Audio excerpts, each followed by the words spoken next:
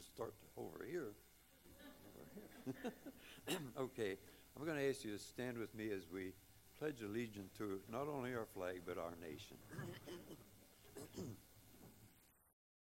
I pledge allegiance to the flag of the United States of America and to the republic for which it stands, one nation, under God, indivisible, with liberty and justice for all.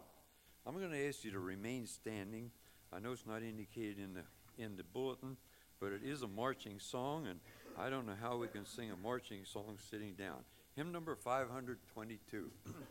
We're going to sing the first 3 stanzas with a marching tempo.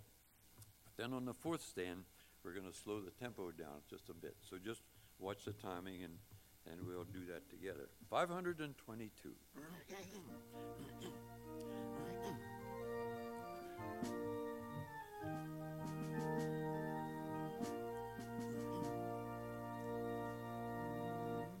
Mine eyes have seen the glory of the coming of the Lord.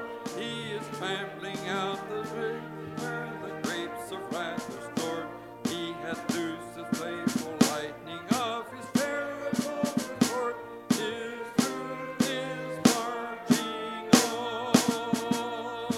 Glory, glory, hallelujah. Glory, glory, hallelujah. Glory, glory, hallelujah. Our God is marching on. I have seen him in the watchfires of 100 circling camps. They have builded him an altar in the evening dew and damp. I can read his righteous sentence by the dim and flaring lamp. His day is marching on. Glory, hallelujah. Glory, glory, hallelujah. Glory, glory, hallelujah. Our God is marching on. He has sounded forth the trumpet that shall never sound retreat. He is sifting out the hearts of men before the judgment seat. Oh, be swift, my soul, to answer him. Be jubilant, my feet.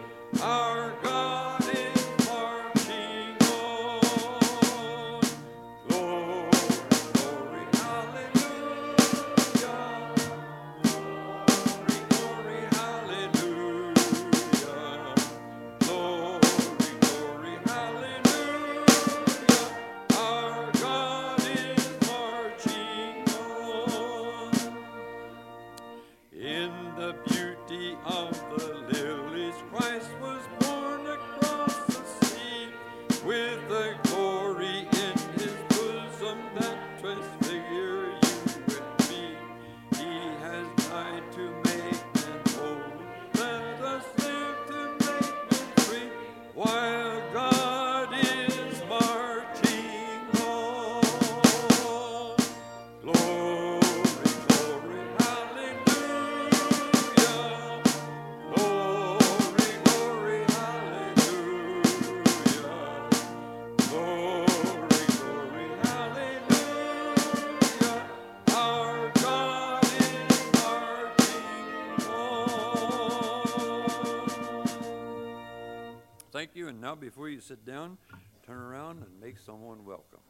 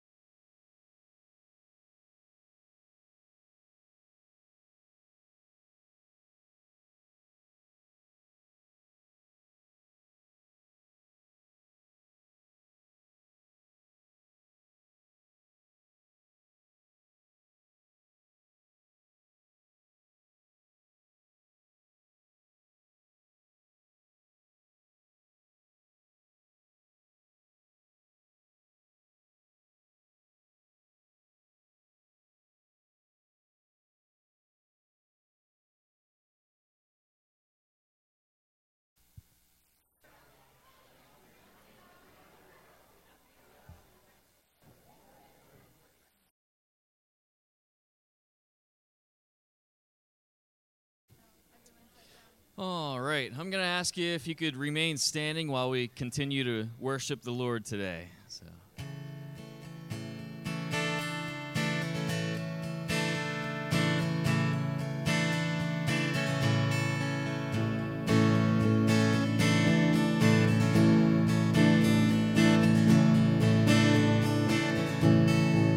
Strength will rise as we wait upon the Lord. We will wait upon the Lord. We will wait upon the Lord. Strength will rise as we wait upon the Lord. We will wait upon the Lord. We will wait upon the Lord our God.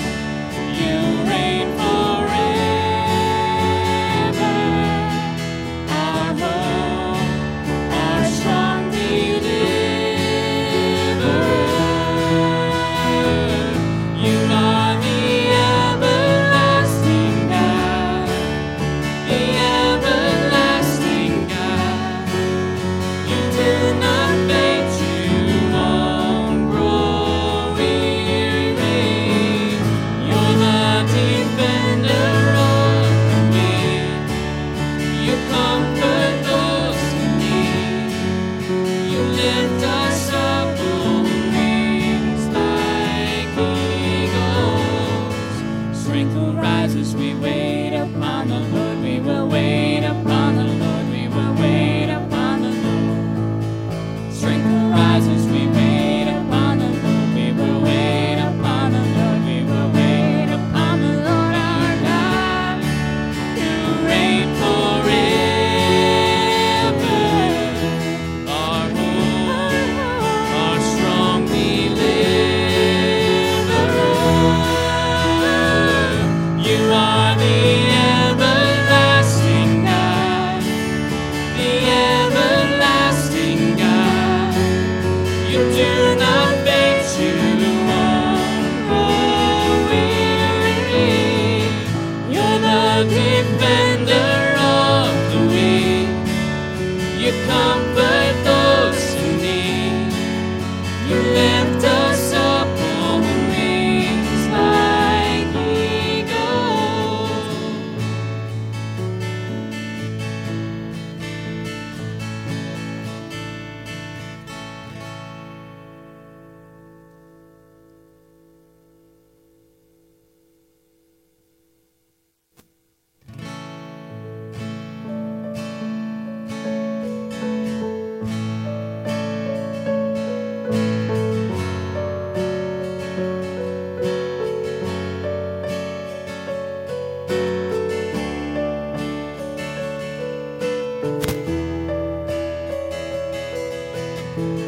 My hope is built on nothing less than Jesus' blood and righteousness. I dare not trust the sweetest fame, but wholly trust in Jesus' name.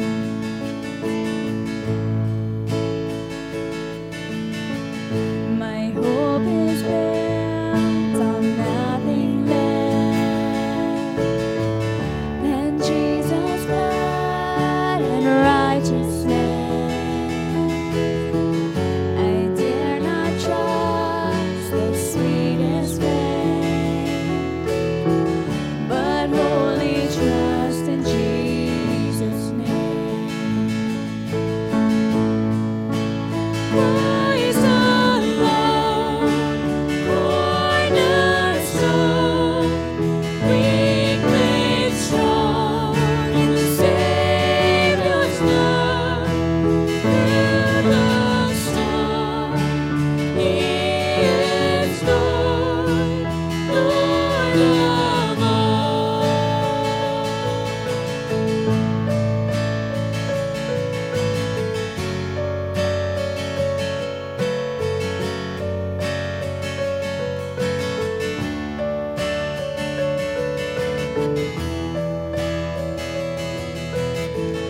When darkness seems to hide His face, I rest on His unchanging grace. And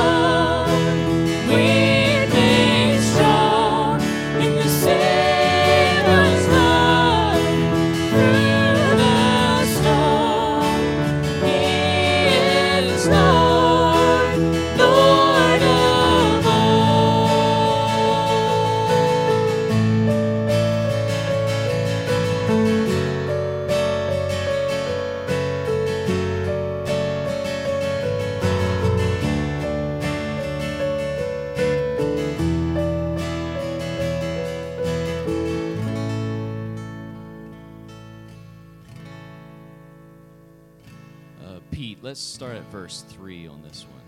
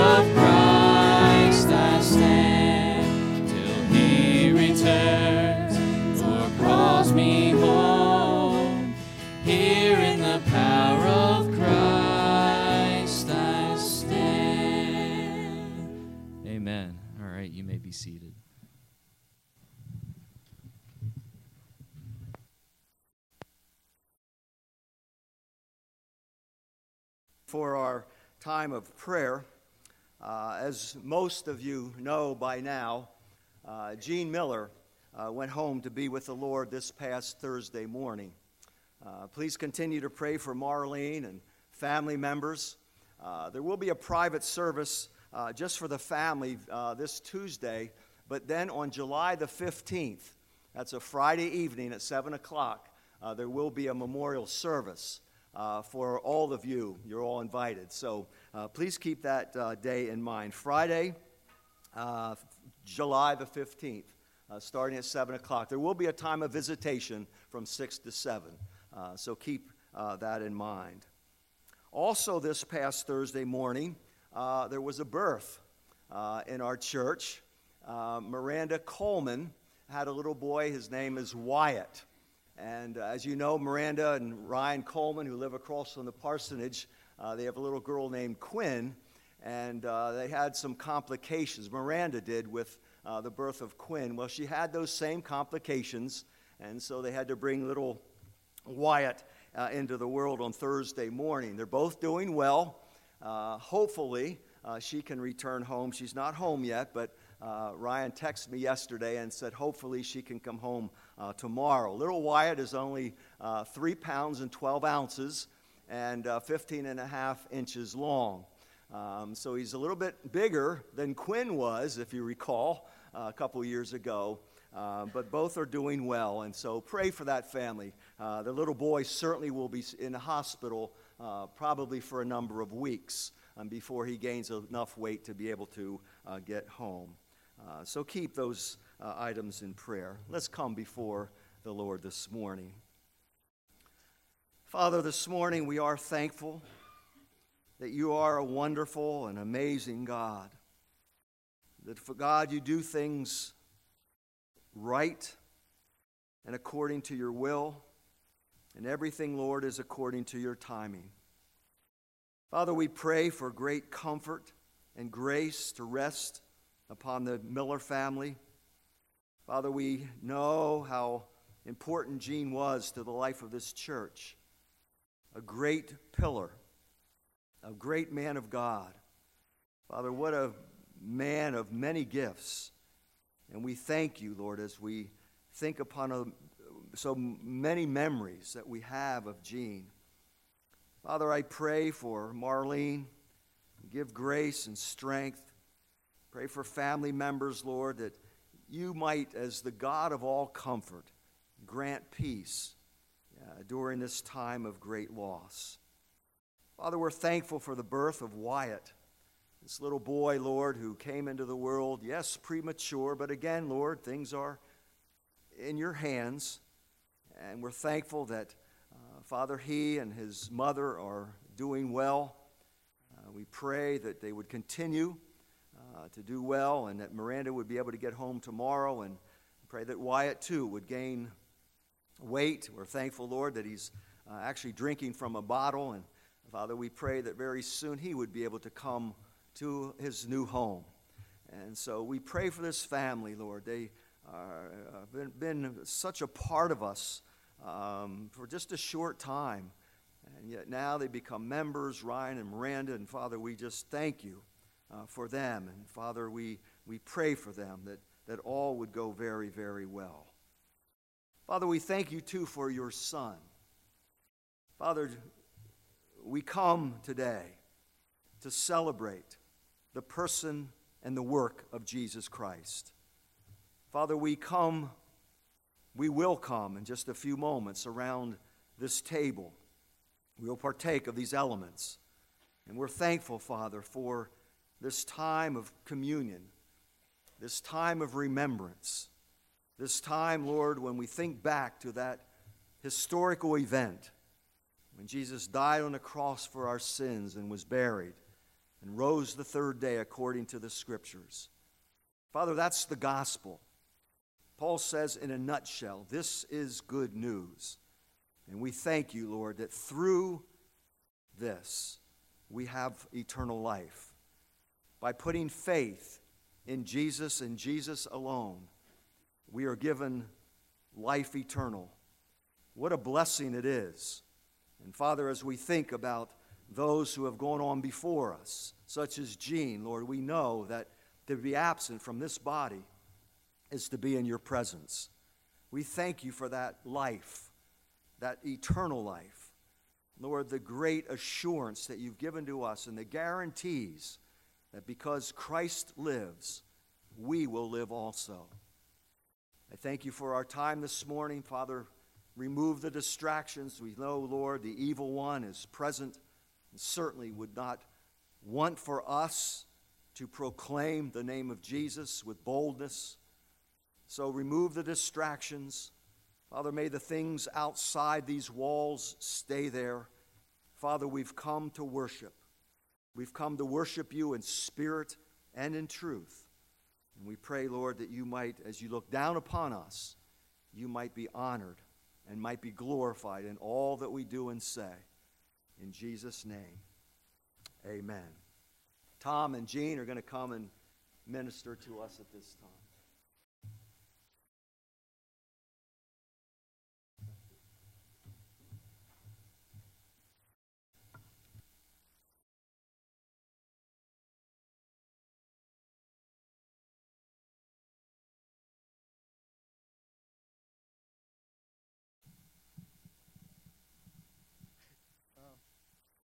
How many miracles occur in our life on a daily basis that we don't even stop and think about?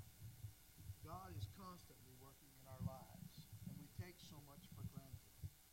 But most of all, there's one miracle that just never get tired of talking about, and that's when salvation changes our lives completely.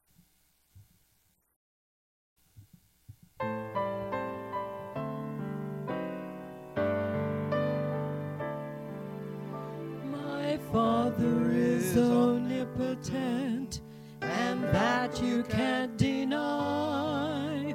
A God of might and miracles, it's written in the sky.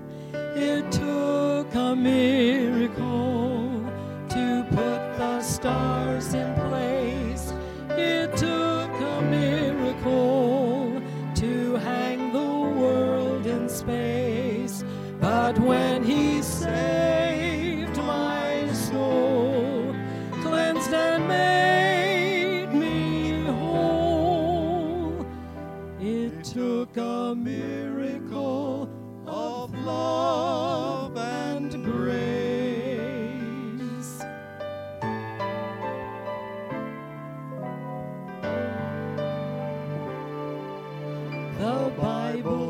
tells us of his power and wisdom all way through. And every little bird and flower are testimonies too.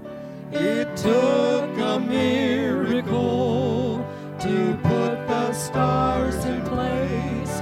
It took a miracle to hang the world in space. But when he saved my soul, cleansed and made me whole, it took a miracle of love and grace. It took a miracle to put the stars in place. It took a miracle to hang the world in space. But when he saved my soul, cleansed and made me whole, it took a miracle of love and grace.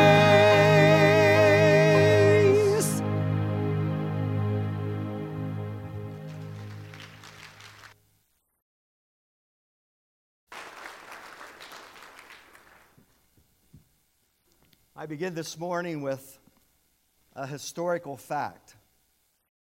Christ is risen. He is risen indeed.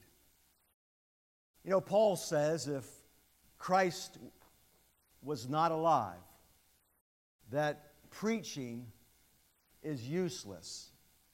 And not only that, but your faith is useless.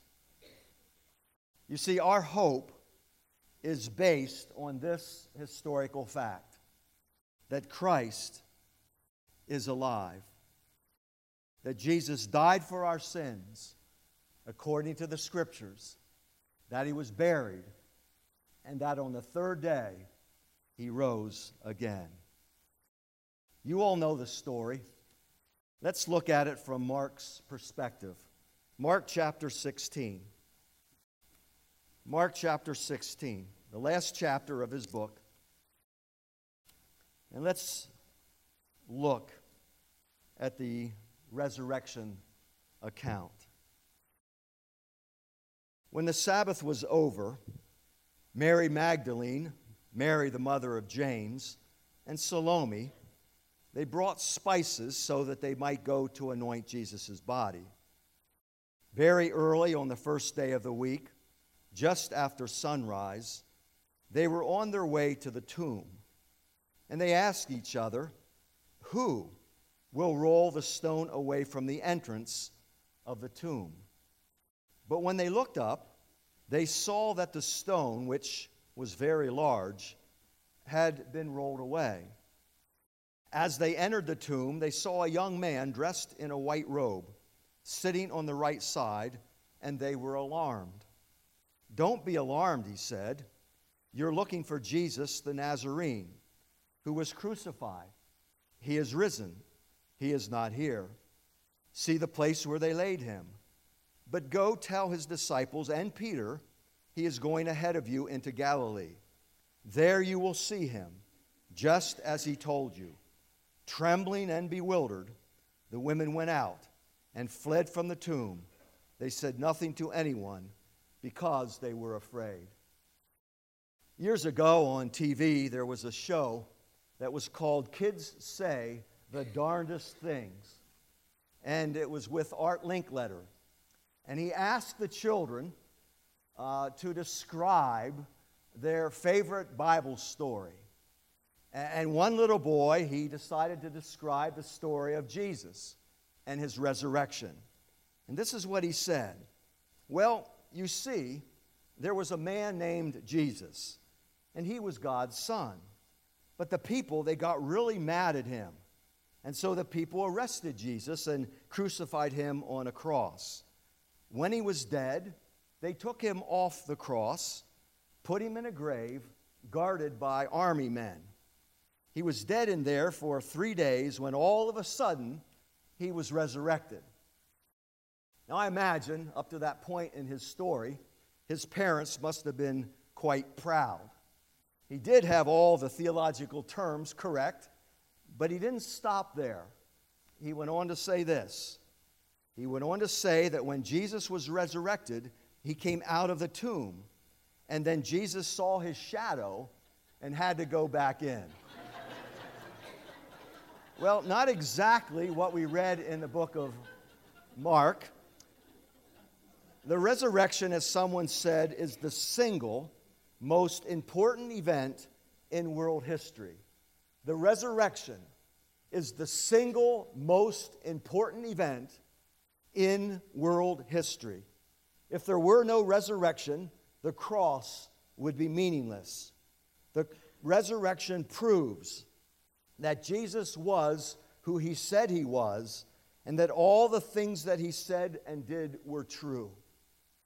The resurrection, the single most important event in world history. And on this day, we read in Mark's gospel, some very brave women decided very early in the morning, who most likely stood there at the very cross, at the crucifixion. They watched and witnessed the death of Jesus. They went very early in the morning before the sun came up, and they go to the tomb. I want this morning to look at 6 points of arrival. What did they see? What did they hear? What did they do when they arrived at that tomb? First of all, they arrived with a purpose. They arrived with a purpose. You see, there was unfinished business to take care of. So they brought spices in order to anoint the body. They loved Jesus. They cared for Jesus. They were with Jesus through his earthly life.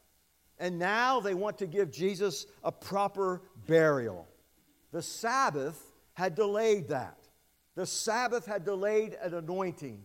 And so they brought their spices and their ointments and perfumes to anoint the body of Jesus.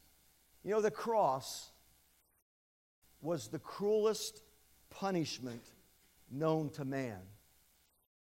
The cross. It wasn't just any death. It was not lethal injection. It was not the electric chair. It was not hanging. Jesus was literally nailed to a cross and hanging and hung until literally suffocated, without strength to pull himself up to catch that next breath. And the women watched Jesus as he died, and they wanted to care for his body. So they came with a purpose, unfinished business. They came with spices to anoint his body. But they came early. It says in verse 2, they left before the sun came up. I can only imagine the sleepless nights following the crucifixion. I can only imagine what they must have thought life would be like without Jesus. And so they were determined to get the task done. So they get up very early in the morning on the first day of the week. You know, 8 times in the Bible we read that phrase, first day of the week. 6 times in the Gospels and 2 other times in the Bible. The first day of the week. You see, up to the crucifixion, there was no biblical authority to observe Sunday as the day of rest and worship. It was Sabbath, Sabbath, Sabbath.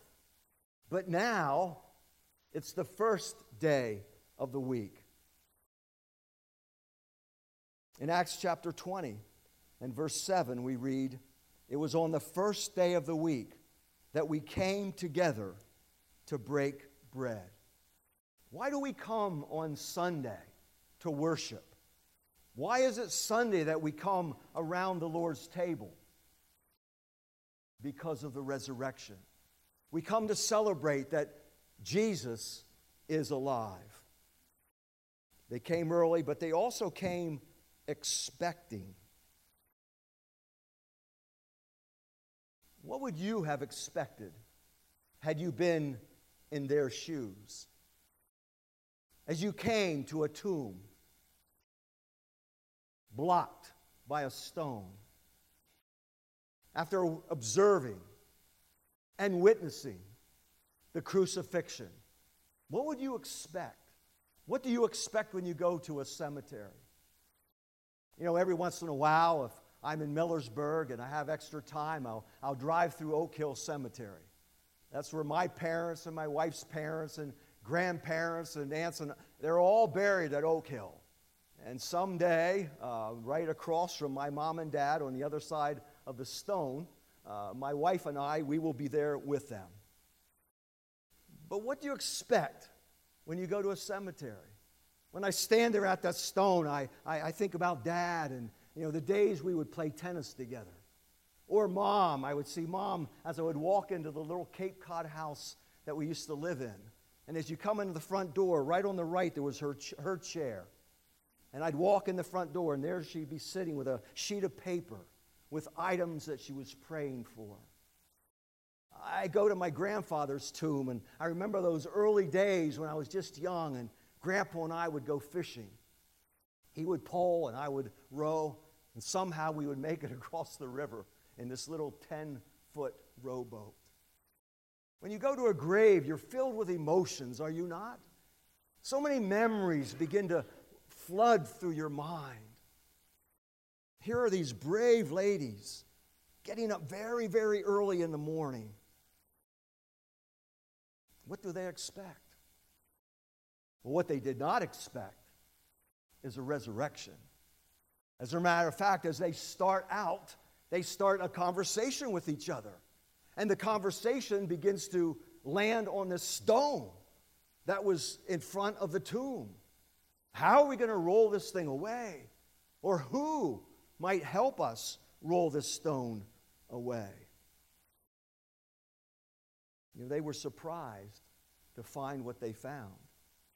You see, they shouldn't have been, because Jesus already told them back in Mark chapter 14 and verse 28. Let me just read to you what it says. It says, and these are Jesus' words. He said, after I have risen, I will go ahead of you into Galilee. You see, Jesus already was telling his disciples that there's going to be a resurrection, but this is the last thing on their mind. They were expecting a sealed tomb, even though Jesus clearly told them. But maybe we can't blame them too much. Dead people, they just don't come back to life. And so the conversation is on the stone. Who will move this stone? This stone that has been rolled into the entrance of the tomb. Certainly for them it would be too heavy. It was a stone that was circular and rolled downhill and blocked the entrance. It would take a lot, much more than 3 ladies, to be able to roll that away. But what they expected is not what they found. Point number 4, they arrived at amazement. They arrived at amazement. When they got there, the stone was rolled away. And as someone said, not to let Jesus out, but to let the women in. Listen, no stone could hold our Lord. There's no stone that could keep Jesus in the tomb. Christ is risen. He's risen indeed. And there was an angel, it says here. Elsewhere it speaks of 2. And angels, they usually look like people when they appear to human beings. And there was this angel who was sitting there at the right side. The ladies are amazed. They're alarmed as they entered, startled to see an angelic presence with dazzling, dazzling glory. And this angel had a simple message as the messenger of God. It was a life-changing message for these ladies. Which brings us to point number 5. They arrived at a revelation. Christ is risen. Christ is risen indeed. Notice the two words in verse 6. Crucified, risen. Crucified, risen. The NIV Study Bible says this: the climax of Mark's gospel is the resurrection, without which Jesus' death would be indescribably tragic. A tragic death apart from the resurrection.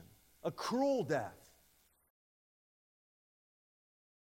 You know, this is the gospel in verse 6. Crucified, yet risen. Crucified and yet risen. Back in 1 Corinthians chapter 15, Paul clearly states the gospel in the opening verses of this resurrection chapter. In 1 Corinthians chapter 15 and verse 1, we read, "Now, brothers and sisters, I want to remind you of the gospel." They've heard it before, but sometimes we just need to be reminded about certain things. Paul says, "I want to remind you of the gospel that I preached to you, which you have received and on which you've taken your stand. By this gospel, this good news, you are saved if you hold firmly to the word I preached to you. Otherwise, you have believed in vain.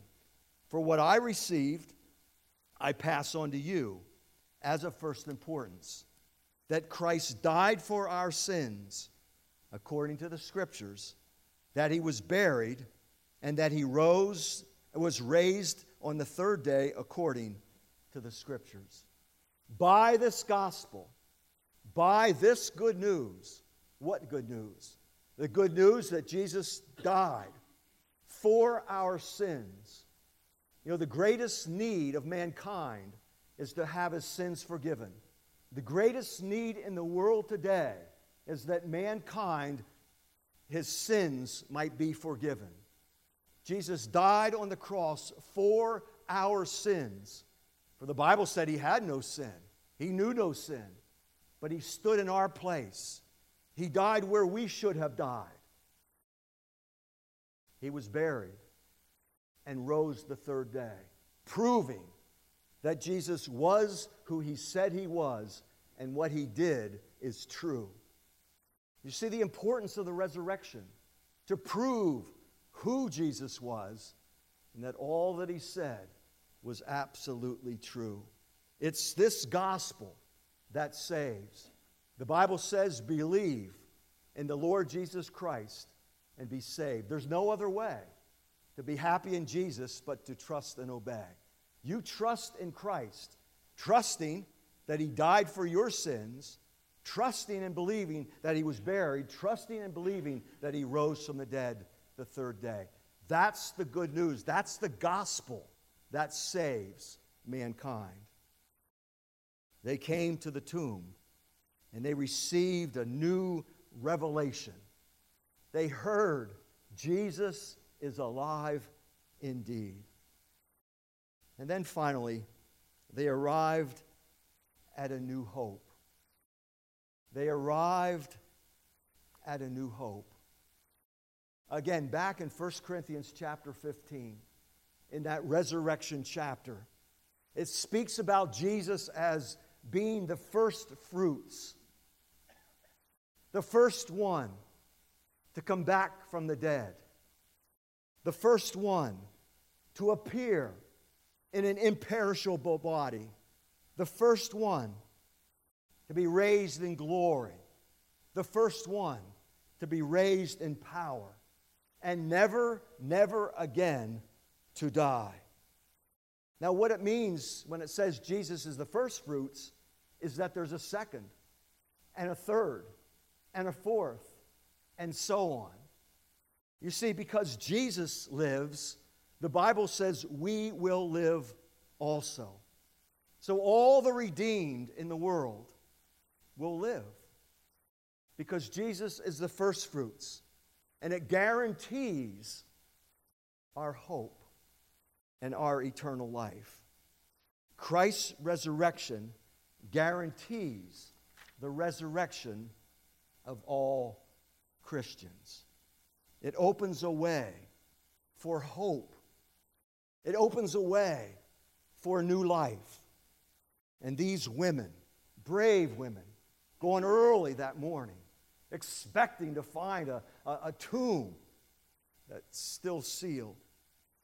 They walk away from that tomb with hope, new hope. I was reading a sermon of a pastor who said in his sermon that after funerals at the gravesite, when he walks away, he looks back and he looks at all of those tombstones and he says this: "Death, you do not have the final word." John, remember that.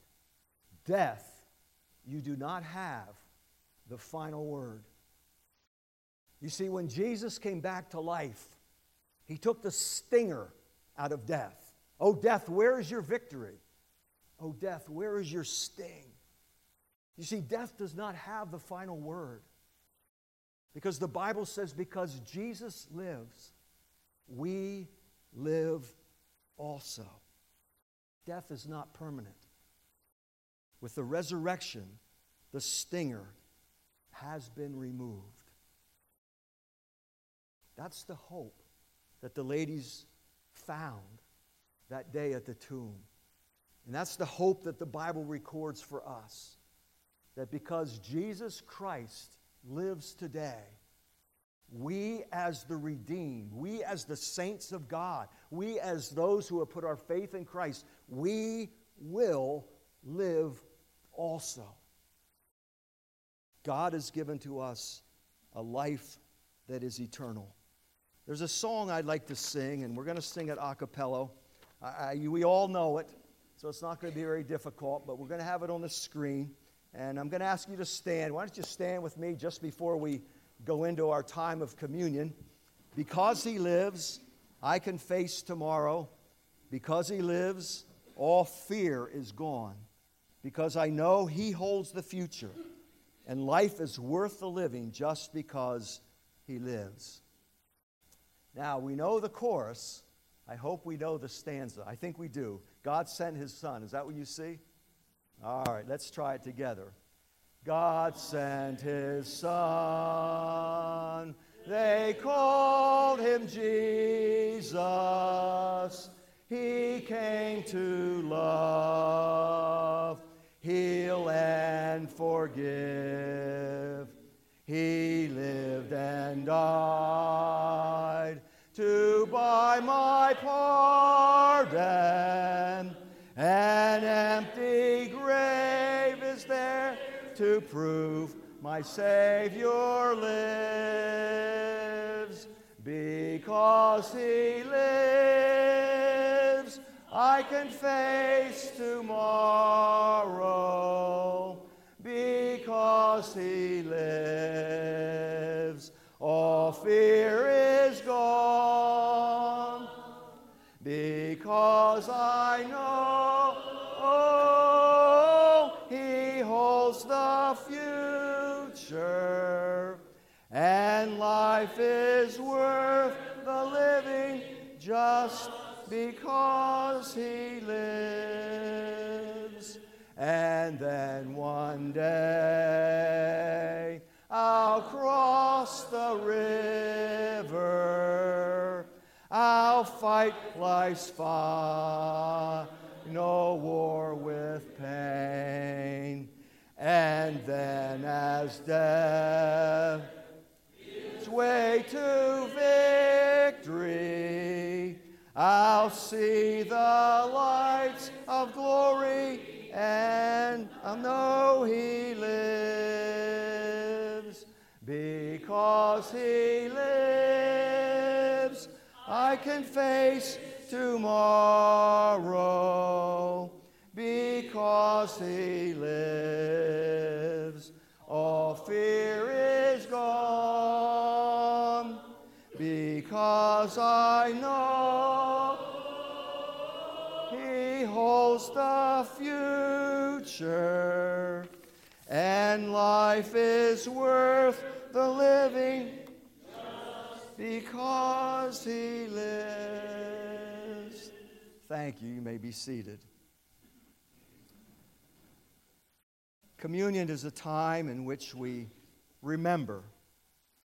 We remember Jesus. We remember his person. We remember his life. We remember the finished work there on Calvary's cross. It's a time in which we need to be reminded. Paul had to remind the church in Corinth of the gospel. And so we, being a forgetful people, at times we need to be reminded. And this is a tangible way to do that. In just a few moments, the men will be passing the plates. One plate has bread cubes. These cubes represent and are symbolic of the body of Jesus Christ. We also have cups filled with grape juice. These represent the blood of Jesus Christ that was shed so that we might be forgiven of our sins. I'm going to ask that as the plates are being passed, that you might hold these elements until everyone's been served. And when the men then join me again at the front of the church, we'll eat and we'll drink and we'll do it together. This is a time in which the redeemed of God, we come together to celebrate all that Jesus has done for us. It is by the grace of God that we are who we are. God has saved us by his grace and through faith, and we'll never boast that we have done a thing. And so we come to celebrate the great work of Jesus, the work that gives to us life and life eternal. So, I'm going to ask if you men would join me here at the front of the church, and we'll proceed.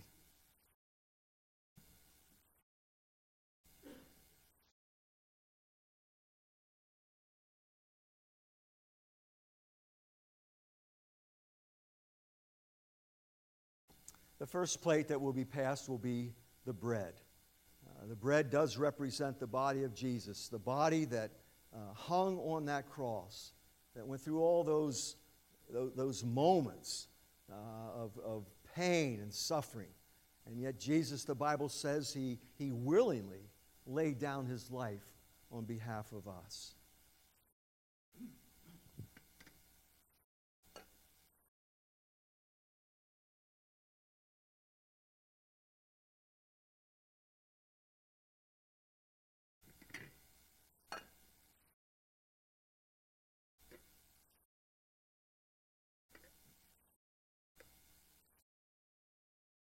Father, we are thankful once again for the body of Jesus, and Father, for his wonderful sacrifice. Father, the sacrifice of dying and shedding his blood. Father, we come before you this morning with grateful hearts to think that, Father, while we were yet sinners, you demonstrated this wonderful love for us. And so we're thankful, Lord, for that body of Jesus that was willing to lay it down on behalf of all sinners. In Jesus' name we pray. Amen. I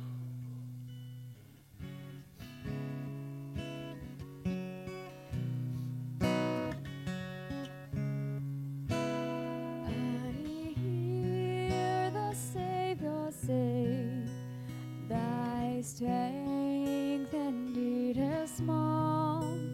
Child of weakness, watch and pray. Find in thee thine all in all. Jesus paid it all to him I owe. Sin had left a crimson stain, he washed it white as snow.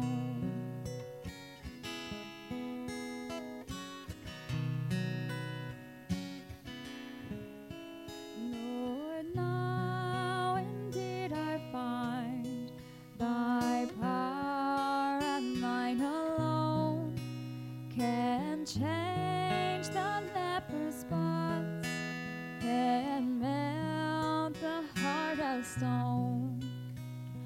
Jesus paid it all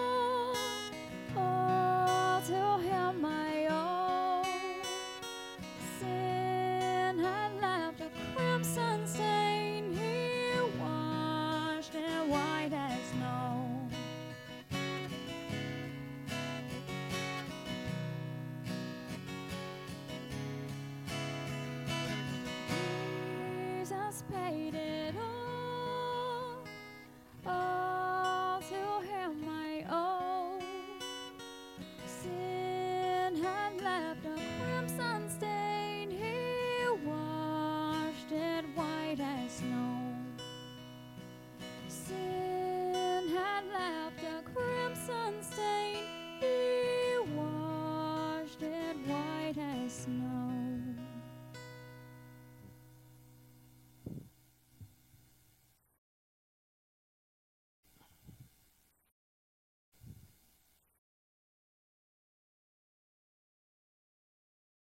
Let's remember the body of Jesus as we eat together.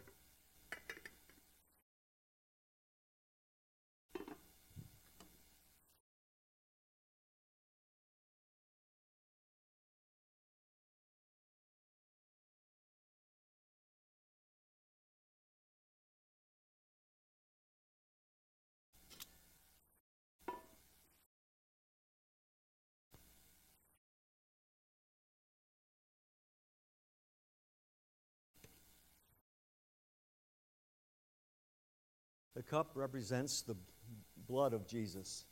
The blood, the Bible says, that cleanses us from all sin. Father, we are thankful for that blood, the blood that was shed for the remission of sins.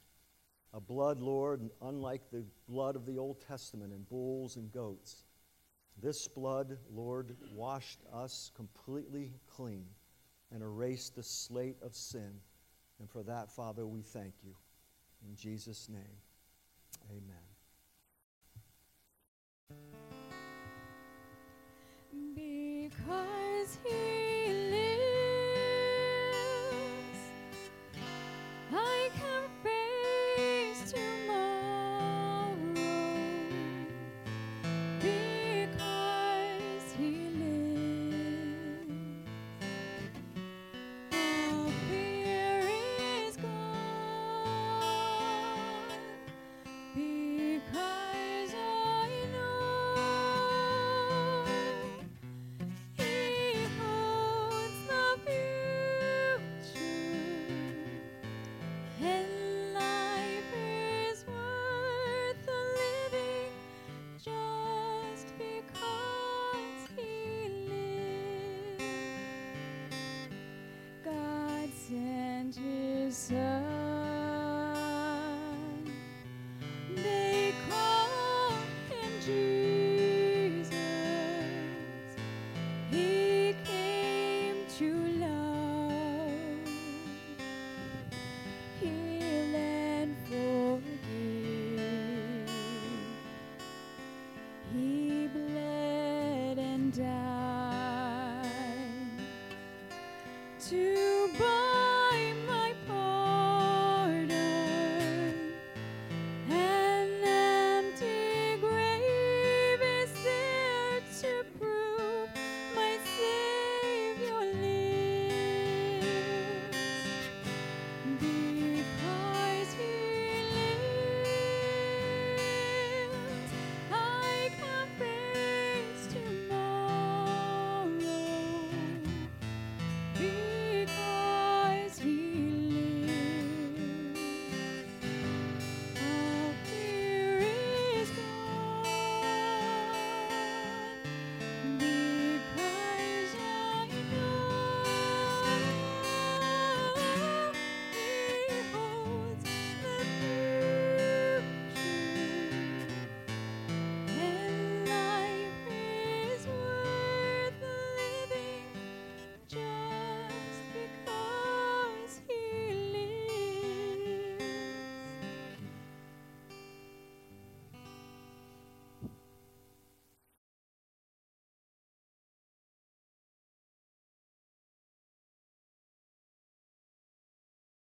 As Jesus was reclining at the table, He looked at his disciples and said, drink, and drink all of it. Let's drink together.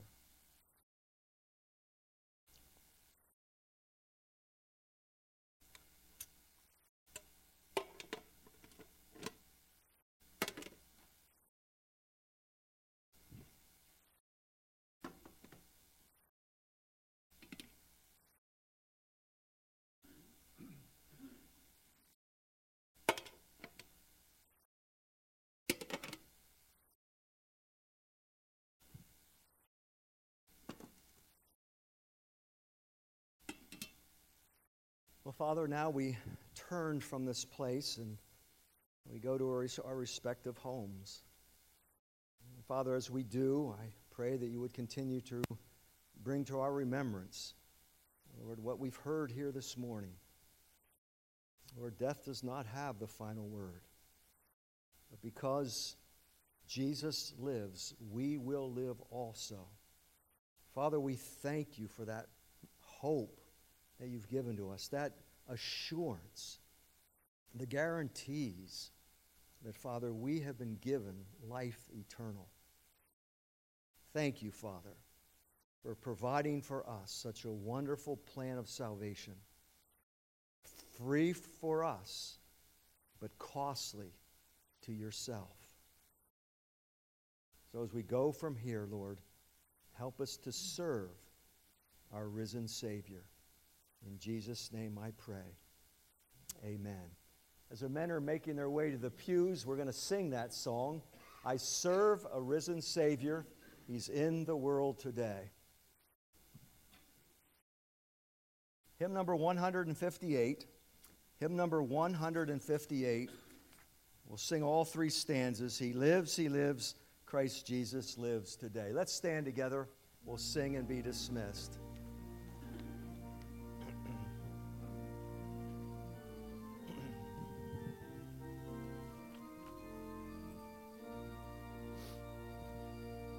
I serve a risen Savior, He's in the world today. I know that He is living, whatever men may say. I see His hand of mercy, hear His voice of cheer, and just the time I need Him, He's always near. He lives, Christ Jesus lives today. He walks with me the long life's narrow way. He lives, salvation to impart. You ask me, I know He lives within my heart. In all the world around me, I see His loving care, and though my heart I know that He is leading all the stormy blast, the day of His appearing will come at last. He lives, Christ Jesus lives today. With a long life's narrow way, He lives.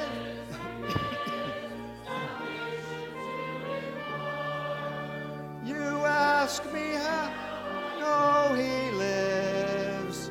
He lives within my heart. Rejoice, rejoice, O Christian, lift up your voice and sing. Turn, O hallelujahs, Jesus Christ the King, the hope of all who seek Him, help of all who find. There is so loving, so good and kind. He lives, Christ Jesus lives today. He walks with me long life's narrow way. He lives,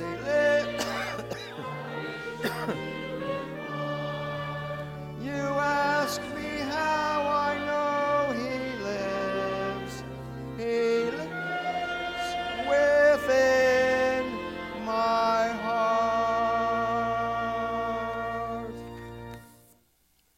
Father, we thank you for that assurance. The fact that he lives within us. The Holy Spirit has come to take residence within us. Father, we thank you for that. And so as we go from here, Lord, help us to serve. Help us to serve. For certainly, Father, you are worthy. In Jesus' name we pray. Amen.